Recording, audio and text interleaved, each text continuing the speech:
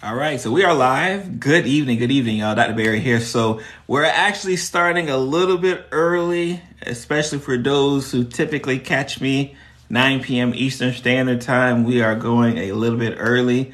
I think this is a good one. I think this is a good topic that we need to touch on.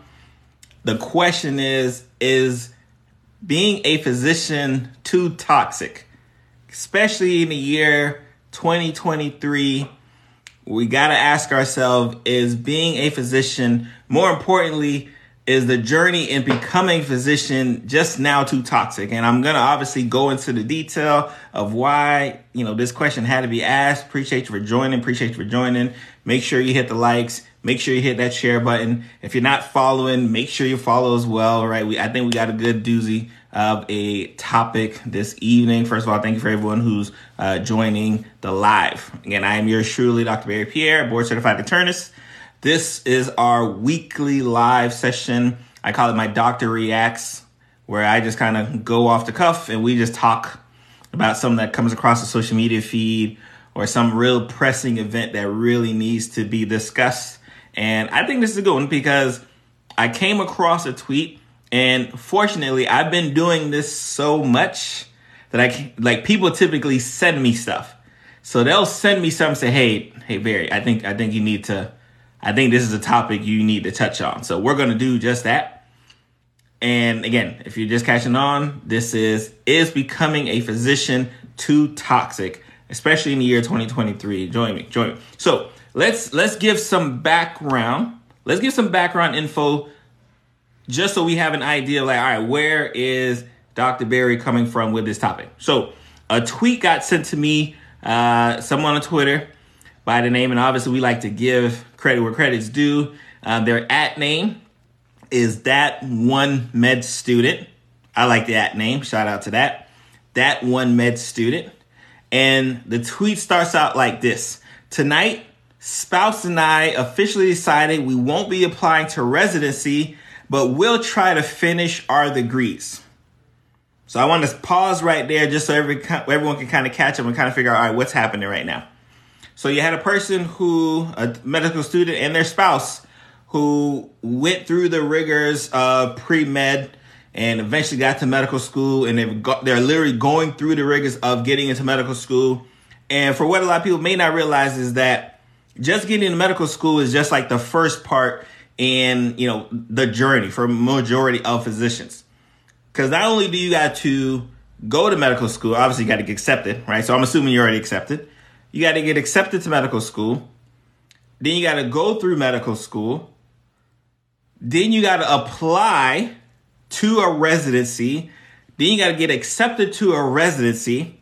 You got to finish out that residency, and that residency may be an extra 3 to 7 years. And then you are what we call an attending physician. Now, mind you, you're a doctor once you finish medical school.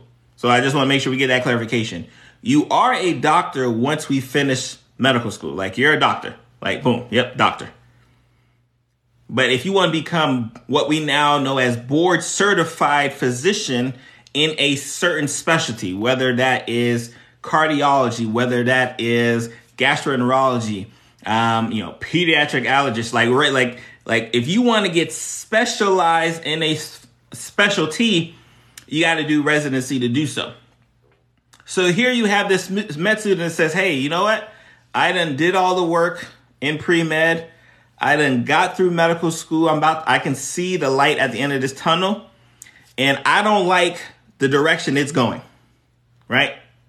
I do not like the direction that I'm going if I stay on this train of becoming a physician.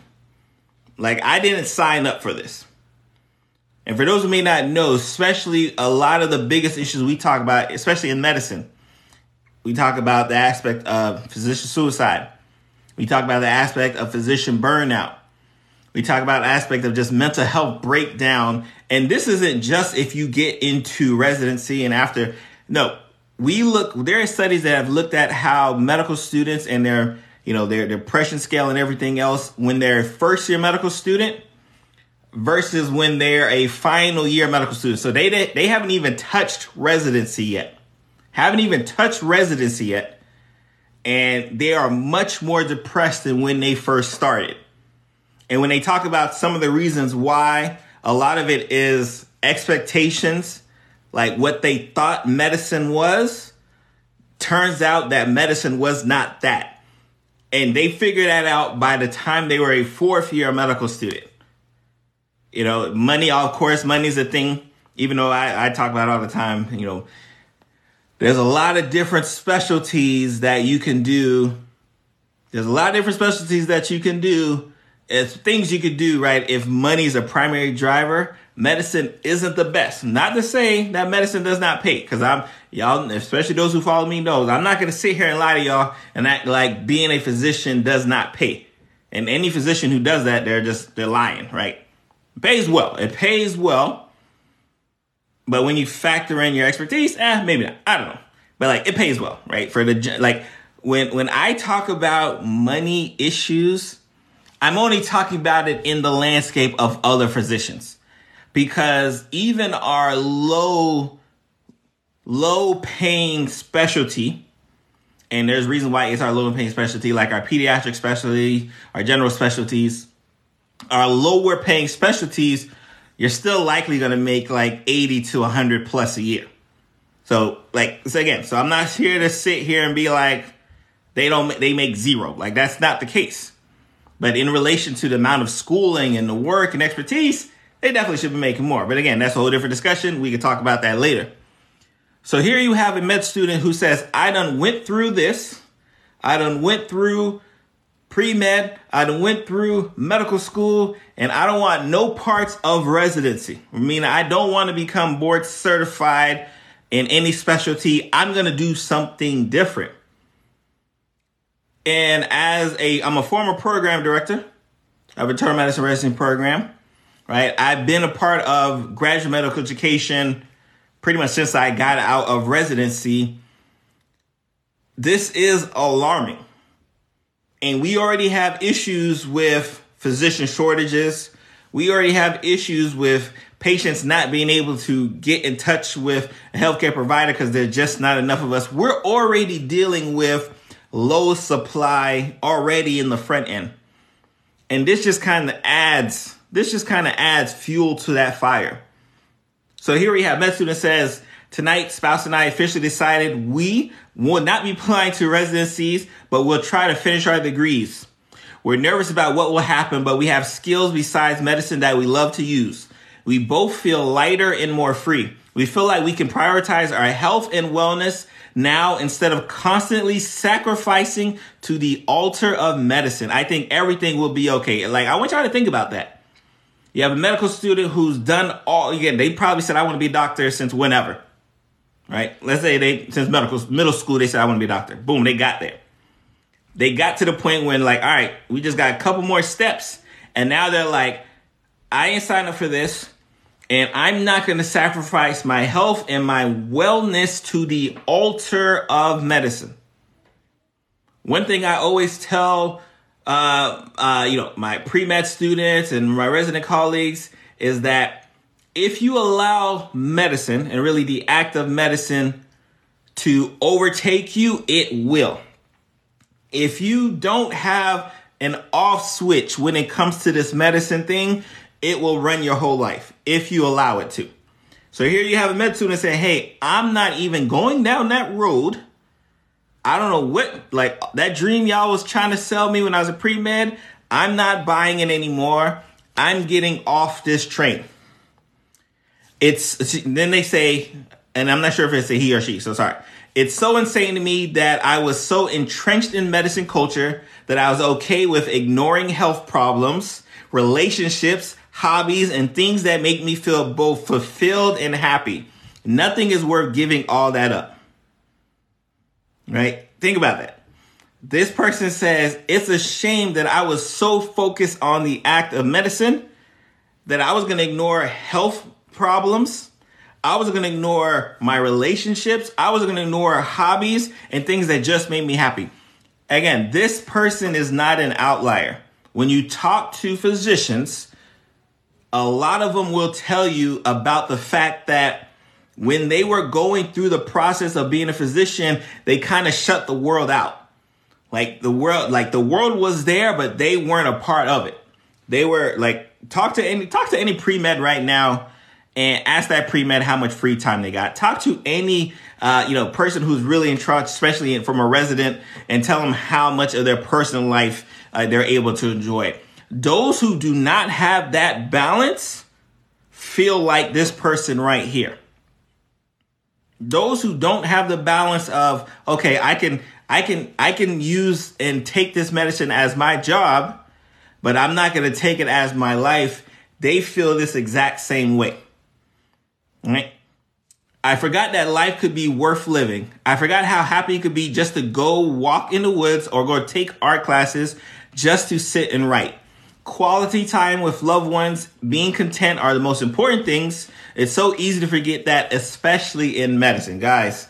Like that's sad. That is extremely sad that this person almost got to the finish line and was like, I cannot believe I was letting life pass me by. And you know when a lot of us, especially those who are in medicine or in the pursuit of medicine, kind of get this wake up call when we have a close family member. And again, I don't know this person, but when we have a close family member who passes away and we realize like, man, like all of this time I was focusing on, biochemistry and I was focusing on cardiophysiology and I had a loved one pass away and I couldn't be there. Like that is so sad for a majority of things, right? And I told people, like, for me, I remember I was a first year medical student going to a second year medical student. So this was literally the midsummer. And during that time frame, my father passed away. Like that summer, like my father passed away. Now, do you believe, again, there was no school in session, but do you think I actually cared about cardiophys and all these other things here when my father passed away? No, like that was like the least of my concerns. But it was, even for me, it was a wake up call to say, hey, you know what? I may be putting way too much emphasis over here and not too much emphasis on family. Like I said, I don't know this person. I don't know if event happened in their life, but an event is what typically spills off and has people who are in this track kind of thinking this way. Let me get some questions. I apologize. We're going to get to y'all questions. James says, no, everyone has to finish residency, but they're considered that. No, that's not true. So you are actually given a doctorate degree from whatever medical school you go to. Like, because there's a lot of people who can't get into residency. There's a lot of people who can't get into residency for lots of different reasons. That doesn't mean they're not a doctor. Like, they're a doctor. What we think, especially the general public, we think a doctor is the one who finishes residency and, like the whole Grey's Anatomy style type thing. But that's not the case. So, yes, you are a doctor. Like, no one can't take your doctorate degree. And more importantly, there are a lot of docs who, not a lot, but there are docs who go and say, all right, I'm not going to do residency. I'm going to go into, business side. I'm going to go over here. I'm going to go over there. So no, a residency isn't foundational for you to be considered a doctor. You just gotta finish med school. And let me tell you, finish med school is not a joke. It's not like you're just taking the courses that are at that school. You also have to take board exams, 3 of them. Well, it depends. Some schools, I don't want to speak for all schools, some schools make you take at least 2. There are others where you don't even get a graduating degree unless you finish the 3rd board exam. So that's random, but just think about this. Think about, you could do so well in medical school, but you don't do well on the standardized national exams, and you don't even get that degree from the medical school. And mind you, that medical school been taxing you and taking that tuition money, but you don't get it. That's a whole nother discussion, which we definitely should have. I've had, especially if you guys who may be new to my channel, I have a podcast, Lunch and Learn with Dr. Barry. I've had Dr. Nina Loom, who is an amazing IMG coach. She talks about it all the time. This roadblock that, standardized testing has in those who are becoming a doctor, right? So But no, you're definitely a doctor. You don't have to do residency because a lot of people, not a lot of people, there's some people who don't do medicine. Someone asked, what did you major in undergrad? So I did exercise physiology and sociology as an undergrad. And the reason why, because I started out biology. Because everyone tells you do something science. But what happens for, especially for those, a lot of people who start biology, is you start getting into those advanced biology classes and you're looking at nothing but like dead animals that you have to dissect. And I'm like, I want to be a doctor. Why am I dissecting this frog right now? Like, I remember I was sitting in Bio 2 lab thinking to myself, like, I want to be a doctor. I'm out here dissecting a frog. Let me change my major. So I ended up changing it to exercise physiology because I still was able to get a lot of the prerequisites I needed to apply for medical school. But then I got more of a human focus, right? So that was my goal for that. Emerald says, do you believe in natural medicine? Oh, 100%. 100%. And I think, and now, of course, obviously, when you think about like what the term natural medicine means, right? But in regards to like naturopaths, in regards to functional medicine, again, I'm an osteopathic physician, right? There's so many different modalities when we talk about medicine and healthcare, right? Everything is about just safety. I'm a scientist, obviously, so you know what's been studied, what's been proven. I'm all about all things that have been shown to be safe for you and for the general public. And again, there's a lot of, especially from a naturopathic standpoint, there are a lot of different modalities and treatment options that are there. That someone who goes to an allopathic physician or osteopathic physician, they may be like, yeah, I'm cool on that type of train of thought. I want to see what my naturopathic say. So I definitely am pro the natural medicine. Let's see here. All right, no more questions. So when they talk about, you got this person here, right? Which again, let's think about this, right? You have this person who has gotten to this point where they're in medical school. So again, I don't know these people, but here they are, gotten through medical school. I'm assuming they've gotten some loans. I'm assuming, they've had to pay some money out here. And despite the fact that they've had to pay money, right, for the schooling, which again, tuition is a lot, they're saying, hey, you know what? I'm cool on all that. And yes, I may have student loans up the wazoo. I'm not going to continue because I have a lot of colleagues, full disclosure, I got a lot of colleagues who got to medical school, felt this same way. But you know what pushed them? It wasn't that they were like, you know what? I think medicine is going to do me great. It wasn't that. It was the fact that when Sally Mae sent that letter, said, hey, by the way, you owe us $200,000. They're like, oh, let me keep on going. Millie, hey, how you doing, Millie? So there are a lot of physicians right now who went the track of being a physician because Sally Mae said, hey, you owe a lot of money. And yeah, you may not like what medicine looks like now as a fourth-year medical student. You may not like what it looks like now, but you're definitely not going to like these bills we're about to send you. And you better get a job that can pay for these bills. So the act of having a lot of money that you owe to the, whatever loan, loan shark, I don't know, come loan shark, but like whatever loan, person you have, is a big reason why there are people who are like, you know what?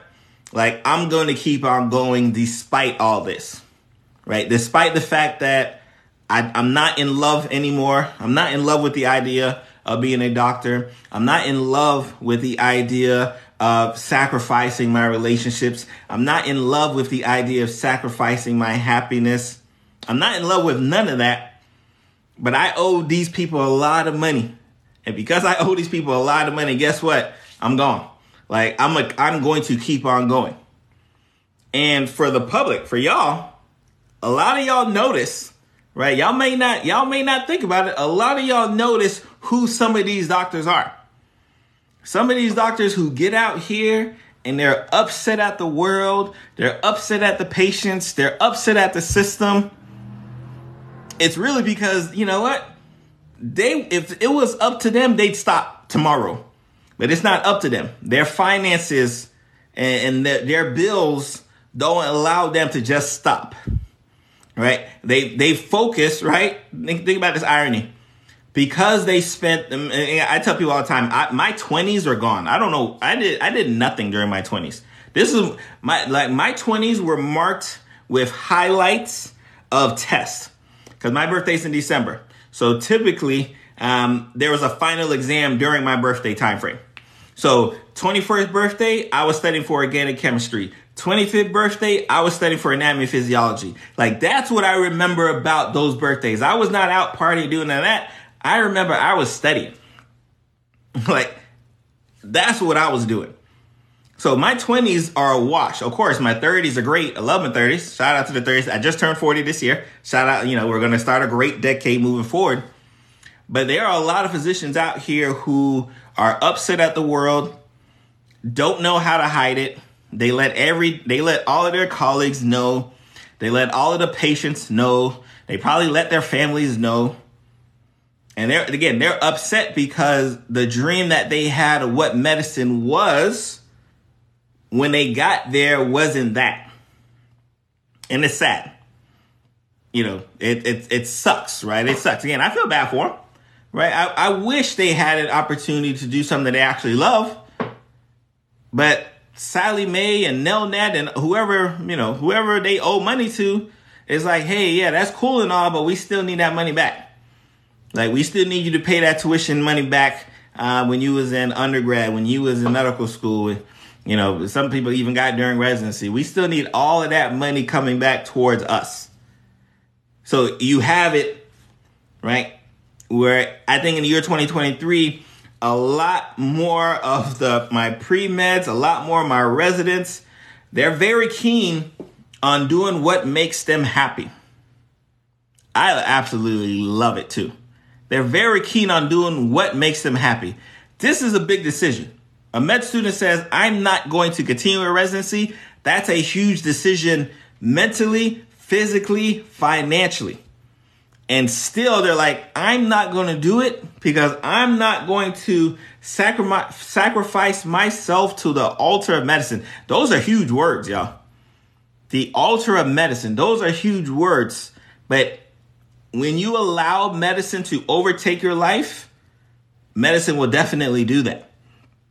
Tatio says, sorry if I pronounced the name wrong. I'm working at an ENT clinic. My doc makes sure he's out before anybody can ask him. Let me highlight. That's funny. This is funny. This is too funny. So she's working at an ENT clinic and her doctor is out of there. Like, gone. Like, nah, get me. I'm out of here. Like, I clocked in, I clocked out, I'm out the door. Shout out to the ENT. And again, can I be mad? Maybe this person is setting the boundaries that physicians before me just did not set. Again, obviously, I'm fairly young, right, in my doctor career. Like, I'm a decade. Like, in fact, let me see. I graduated 2011. I always forget this, right? I'm getting old. I graduated 2011 from medical school, graduated 2014 from residency. So I'm not even a decade out from being a resident, not even 10 years out from being a resident. But I know that the doctors ahead of me, the attendings ahead of me, they used to work like crazy. And I still look at them and like, hey, yeah, when I'm that old, I'm not trying to work like that. And it's just getting better, right? And I'm saying it's just getting better for the doctors behind me. Because the doctors behind me are not about those games, right? Like, let me see. Yep, his boundaries are definitely set for a good reason. Oh, and for sure. Like, they are the doctors, and of course, they get labeled, right? The doctors behind the med students, the residents behind me get labeled as soft, get labeled as this, get labeled as that. Oh, they don't want to work as hard. But it's not. It's that what they're prioritizing, their mental health, their happiness, they're prioritizing it for a reason because they see y'all moping around these hospitals. upset at the world, upset at the nurses, upset at the staff, upset at the unit clerks. Y'all upset at everybody but yourself. You won't be upset with yourself, so you take it out, right, on everyone around you in your vicinity just because you happen to be the doctor.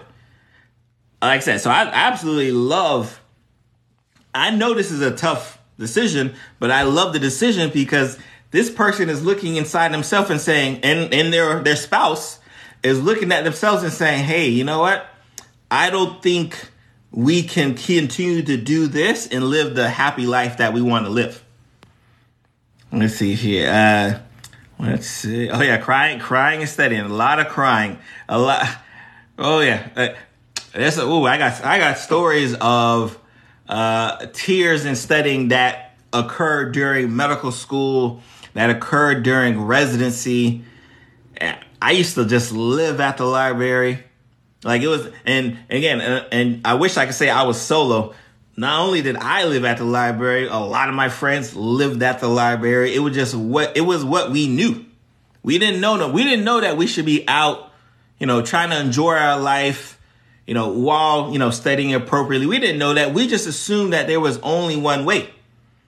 And I think with the way medicine is going, I think with the way we are challenging ourselves from a mental health perspective, we're not going to really allow that to continue to occur, because something is going to have to change, right? We're going to get to it, but something is going to have to adjust, because either you're going to have less and less people. It's already tough to become a doctor. Ask anyone who's a pre-med. It's already tough to become a doctor. You're going to have less and less people trying to become a doctor, which means you'll have less and less people becoming doctors, which means you'll have less and less people to take care of our growing population who keeps getting older, who keeps living longer, who is, and it's not like long and they're healthy, right? Like there's a population that continues to grow, but our population of doctors are not. So as, a representative, right, in this field of medicine, we really have to start looking at ourselves and figure out, okay, what are we doing in our medical schools? What are we doing for our pre-med students? What are we doing for our residents? What are we doing for them to make it so that they're not having to deal with such a level of stress where they feel like, I'm going to get to the end of my medical school career and be like, I'm done. Like, I don't want no parts of what's going on there.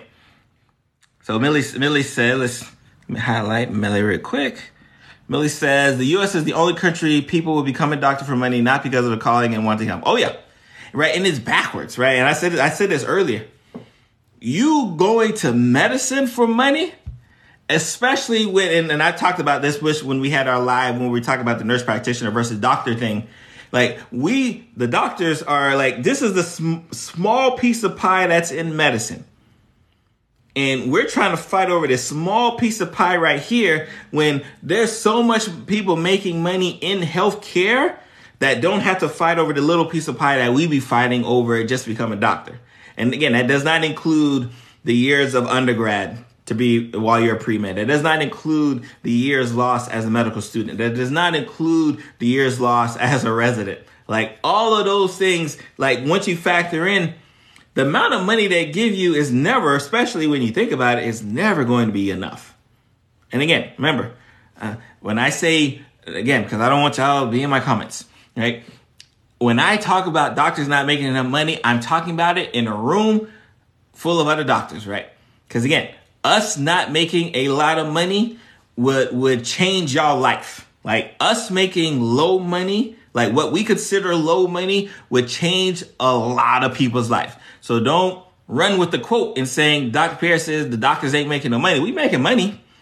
But when we factor in our skill set, when we factor in our time, and again, relationships lost, happiness lost, wellness lost, when we factor all those things there, it ain't that much. But again, it's still a lot of money, right? So don't run to me. Please don't do it. Most doctors in other countries get into the profession because they love what they do in the science. Yes. And what you see, especially the doctors who love what they do and love the science aspects of just medicine, it's so easy. They stand out from a mile away. you don't even have to think about the doctors who you come into contact with who really love doing what they do. I tell people all the time, I feel like I be stealing money over there. I'm like, man, I can't believe they paying me for this. I love doing this. Like, I get up every day saying, man, I love the opportunity I have as a physician. I know I got some colleagues who don't wake up like that, y'all. Full disclosure. I got some colleagues who don't wake up being happy with the opportunity. I got some colleagues who are upset with all of the, the burdens that have been placed on them because of the opportunity. Rightfully so, right? Again, we're not gonna discount why they're upset. But there's not a lot of doctors who are like, man, I'm so glad I get to do this. Like, they're just not. And you know the ones who are, because they stand out like a sore thumb. Like, it's like that because I do inpatient medicine, rehab medicine, hospital medicine. So essentially post-acute care. So I don't have like an office anymore. I used to have an office when I first started out of residency. I don't have an office anymore. But the amount of people who would be like, man, do you have an office? Can I come see you after? Because they just recognize that, yeah, you know what? This guy cares just a little bit more. And again, I wish I could toot my own horn. Like, I wish I could tell y'all, like, I'm like the next best thing since sliced bread. I wish I could tell you that. Low key, I may be subconsciously telling you that. Low key, I don't know. But I know it just because I'm just head above and shoulders the rest, right? Like, because I know when I walk into a room, that patient recognizes that, like, I just care a little bit more. And unfortunately, our profession is being drowned out by a lot of docs who don't really care that much. Which, again, it's just sad. But, what can you do? Let's see here. Let me see here. Let's see. Oh, so Flash says, same for nurses, same for phlebotomists, same for CNAs. When are we going to come together? Yeah, see, so this, again, so obviously this, the talk is about doctors and the act of becoming a doctor being too toxic. Healthcare in general, if we really want to have some conversation, is becoming extremely toxic for a lot of people. So whether you are a nurse, whether you're a CNA, unit secretary clerk, physical therapist, occupational therapist, respiratory therapist, speech therapist, dietitian, healthcare is becoming a place where it's not all bubbly and all roses when you walk into the building. And that's something, again, those who are on this side has to address, or we're going to have a lot of difficulty trying to impress y'all to come over here. Like, it's going to be a difficult time for me to try to impress you to come be a doctor when I tell you, like, all right, yes, you got to do undergrad. 3 years, 4 years, whatever that is. Yes, you probably got to do medical school. Yep, about 4 years. Yeah, there's going to be about 3 board exams before you get out of medical school. Yes. Yeah, you're going to have to also apply to a residency again. And, depending on the school that you went to, whether you're an allopath or osteopath, that may be harder, maybe easier. Depending on the specialty that you want, depending on the score that you got on your first board exam that you took probably 3 years prior to you applying for medical school. Like, all of these things factor in the type of specialty you want. But despite all that, please become a doctor. It's going to be much difficult for me to continue to try to sell y'all that dream. So my residents, my medical students, my pre-meds, they know. I give them I let them know, like, hey, this is what it is. I want y'all to know that this is what it is, so y'all are not, blindsided and say, oh my God, Barry ain't say none of this. He ain't say that there's a lot of sleepless nights. He ain't say that, I'm going to be missing, birthdays and, I may miss some holidays, and like, he ain't say all of that. So I let them know, like, hey, this is all that's happening, but I promise you, if you're able to balance it, if you're able to maneuver like you need to maneuver, it's going to be great at the end, right? Like, so trust me, I know it's tough. Oh yeah. You talked about that school debt. Flash says it. About 300 in school debt. Oh yeah. Again, a lot. Right now we got a whole controversy of student loan forgiveness. Right now, obviously, if you're a doctor, that don't even apply to you. You make too much money. Right. I'm assuming. I don't know. I'm not in your pockets. Right. But let's say you make too much money. Right. So that don't come that student loan forgiveness. You're not even having that discussion. Even if they gave you $25,000, 25,000 out of 300,000, yeah, you still owe a lot of money still. But that student loan debt has a lot of grumpy doctors doing work in their 60s and 70s. That student loan debt has a lot of, and these are ones who, if you're 60 or 70, you shouldn't even have that much debt. But whatever debt you had, you probably had, little scope creep, right? As your money went up, your spending went up. So you haven't had time to match it. So when you factor in how much it costs to become a doctor in this time frame, 200,000 is light. 300,000 is light. Y'all, I have not checked how much I owe Nelnet since the pandemic. Shout out to all of those deferments. I haven't even checked because it don't even matter. I'm like, all right, whatever that number is, I got to pay it anyways. Thankfully, I'm not paying it right now. But whatever it is, I got to pay it anyway. So I can't even be stressed by that number. But I know I owe like a couple hundred easily. Maybe close to 3. I don't know. Like I said, I'm not even looking. Let me see. So 1, 2, 3. 1, 2, 3 caller says, if you visit Reddit, you would swear doctors hate all APPs, especially nurse practitioners. So again, we talked about this last week. Doctors versus nurse practitioners. If you're following me, click the link first of all, follow me on TikTok. Hit up the link in the bio. Go subscribe to my YouTube page. I dropped that episode last week to catch. And if you like podcasts, I actually put it on my podcast as well. There's some angst. There's some angst here for several different reasons. I think a lot of it is misguided angst against the APPs, especially the NPs. There's some angst there. I'll just say that for sure. There's definitely some angst, but like I said, I work with 4 nurse practitioners, work amazingly well. But I could see why some doctors wouldn't like to work with nurse practitioners. Right? I could definitely see that happening. Right. So let me finish this person's 3 thread. We realized that if we were going to apply to residency, we won't say not once we match. We won't back out, we're there. We won't choose another path after residency because of all the depth and training. We wake up in a decade and realize that this was still a mistake, y'all. Again, this person started out saying, hey, I'm looking around. I'm a 4th year medical student.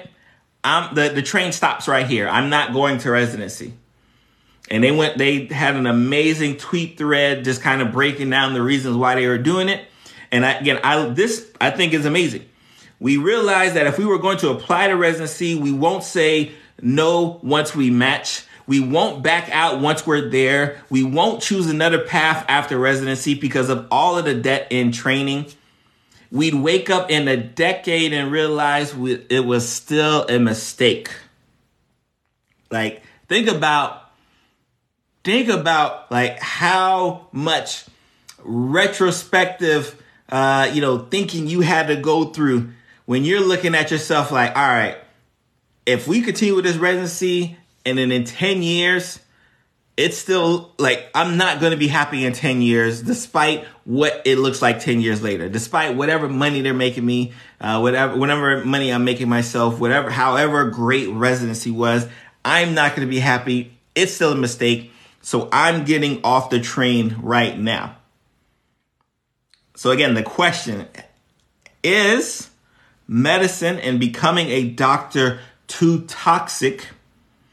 And more importantly, what are we going to do about it? Right? What are we going to do if that was the case? 1, 2, 3 Collins. So I'll get to that. I'll finish that quick little monologue before. Will Collins says, "Will you further subspecialize, Dr. Berry? If so, what specialty?" So me, no. I'm out of the subspecialized game. I've been out of residency for like 9 years. So I can't even I can't even fathom becoming a fellow again somewhere. I couldn't even fathom it. But if I had to choose a specialty, it likely would have been cardiology, because I was always a big fan of cardiology. I just told myself, again, like I said, this was just me kind of looking forward. When I was a medical student, and more importantly, when I was a resident, I used to look at my cardiologist friends like, yeah, y'all still working a lot. Like, I would look at them and be like, okay, yeah, they got to do, especially if you're in a hospital, cardiology is the number one consultant specialty, right? Out there, right? So you're working a lot of hours. Even in the outpatient world, you're working pretty good because you're always busy. And again, the money, right? If I had to break down to the financials, y'all not getting paid that much more than a person who does hospital medicine. So I'm like, okay, yeah, I can't see myself losing, because that's what you'd be doing. I can't see myself losing 3 years of an ability to make money as a hospitalist physician, or just physician in general, board certified internist, to go do 3 more years of a subspecialty in cardiology. Like I said, I love cardiology. Absolutely love it. But I don't love it enough to be like, all right, let me put this work on the back burner, go be someone's fellow for another 3 years. And especially if you just stop at regular cardiology and go regular cardiology. But like I'm not subspecializing. But if you rewinded the clock and said, hey, like, you're not allowed to be a hospitalist physician, what specialty are you going to? Then it would have been cardiology. Like, for sure it would have been that in that regards. So again, just to kind of make sure we wrap things up, right? So we talked this evening about a medical student and their decision along with their spouse, right? Imagine that convo over dinner. Imagine that conversation over dinner. That they say, hey, you know what? It's getting about that time. We should be applying for residencies, but I don't think I want to do it. And having a spouse who's on that same wavelength. Not only did one person have to decide, I'm not going to do residency, I'm getting off this train of medicine, you had to get 2 people to decide that. You had to have 2 lives be affected, and not just the 2 lives, because obviously if you don't become a resident physician and board certified and all those other things there, you got to think about their ancillary family members who, one way or the other may be affected one way or not. So yeah, 2 people decide, hey, you know what? I'm getting off this train of medicine. It's too toxic, right? They talked about it. I'm not going to swear to the altar of medicine. I'm going to swear to the altar of myself. I'm going to focus on myself. I'm going to focus on my health, my wellness, my well-being. I want to focus on the relationships that I know I'm missing, because I'm sitting here focusing on cardiophysiology and microbiology, and I don't want to have to deal with a resident who may be upset with me. I don't want to have to deal with an attending who may be upset with me for the next 3+ years. Like, I don't want no parts of that. I'm getting off of this train. So I don't know who this person is. The @ name is dat1 with the number, dat1 med student. Like, go follow them. I don't know if they're on TikTok.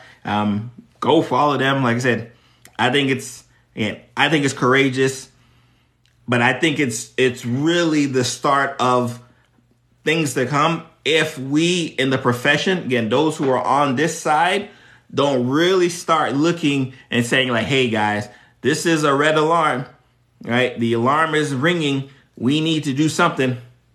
We have to do something, or it's going to be tough for us to want to retire, right? We're going to want to retire, but ain't going to be nobody behind us ready to take our place. Now, trust me, as a Black physician, I can assure you, there are a lot of Black pre-med students. Again, I don't know if this person's Black, right? I don't know. I assume they're not. And for lots of different reasons. I'm pretty sure there's a lot of black pre-med students who would love to take the position. But would they take that position knowing all of the angst and strife that is going to come upon them when they take that position? I don't know. And I think that's what's tough, right? I think that's what's tough. Now, again, she's this person and this spouse not going into residency now, but trust me, we got a lot of medical students out there, so that residency spot's going to get filled. But there's going to get a time where we're not able to fill as much as people are saying, I'm out of medicine. I'm not even a decade out of residency. And I know a lot of my friends who are like, they're looking for the second career, right? They're like, all right, yep, this medicine stuff was cool. I'm getting up out of here. Like, I don't know what I'm going to do, but I'm out of medicine's not my thing, right? I'm going to invest in stocks. I'm going to do real estate. I'm going to do, social media content, right? I'm gonna do something left field. I'm gonna do photography. I'm gonna do anything that does not remind me of medicine. And these people are not even 10 years out of residency, and they're like, I want to do anything outside of medicine. It's a growing concern. It's something that we really need, especially those on this side, really need to be mindful for. And you know who gets hurt, right? The general public, right? Those are people who are eventually going to get hurt because you're just going to have less and less doctors and less opportunity to be taken care of by great people. Because again, I don't know who that one med student is. I have no clue who this person is, right? But I'm assuming they might have been a great character, right? And we lost two possible, again, I don't know them. We lost two great characters in our field of medicine because we were too toxic. And that's something we got to address ASAP. We have to address that ASAP. So again, we started early this week. Let me make sure I don't have any. So any possible? So I'm gonna answer this question. I'm gonna get up out of here. So any possible solutions? I think it starts out in the med student, the pre-med student, right? I think we have to really start looking at how we are training our medical students. And that's when they're just focusing on the book work, right? How much time are we giving them? How much time are we acknowledging their mental health, their well-being? How much time are we giving them to procure some hobbies, to get outside of medicine, like get away from here? That's in medical school. And then when they get to start shadowing and working with resident students and doctors, are we beating them up? Are we making it a toxic environment when they do get there? So that by the time they're a fourth year medical student, they're like, I don't want no parts of it. Are we attending physicians doing the job, training our resident physicians who are going to be attending physicians not to be toxic, to focus on themselves, to make sure they have outside curricular activities, to make sure that they are just as sharp outside of medicine that they are inside of medicine? Like, what are we doing? What is our curriculum? Like, what is our focus? Like, are we focusing on just the board scores? Are we focusing on just who are going to be good people? Like, what are we doing there?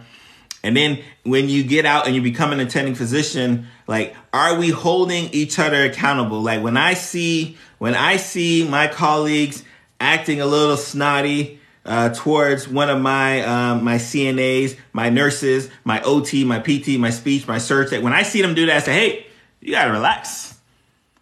You can't do this by yourself, fam.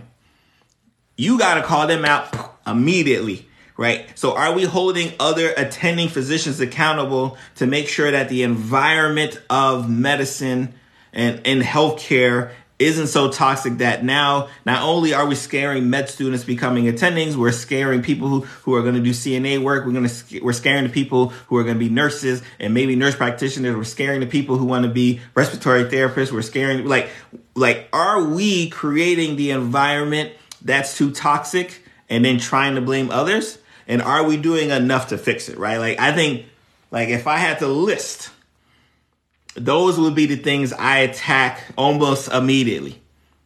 It has to be done. When I was a program director, one of the big things I would always talk about with my residents is just making sure you got something other. Like there has to be an other. And you have to know that this is an open space that you can come and say, hey, these are my problems and things are going to happen. Like you got to have that type of open space and ability for it. You have insight, another profession not drained by a toxic system. Yeah, that's what it is. When I read those sets of tweets, we lost another great professional. We lost a future, this person could have been the best, whatever, surgeon, pediatrician, OB-GYN, whatever, and who knows what their spouse is, right? We could have lost the number one person that would have been that specialty now because we created such a toxic system that didn't allow them to grow, that didn't allow them to become themselves within medicine, right? We've done that, right? I think that's been our big issue, right? So again, appreciate y'all for joining, for liking, for sharing. I'm yours truly, Dr. Barry. Make sure you hit that follow button. If you caught this late, I will be posting it on my YouTube channel tomorrow. And if you're an audio listener, it will be on my podcast tomorrow as well. So for the late comers, it'll be on there tomorrow for y'all. So y'all be blessed. Have a great week, right? And I'm gonna see y'all next week.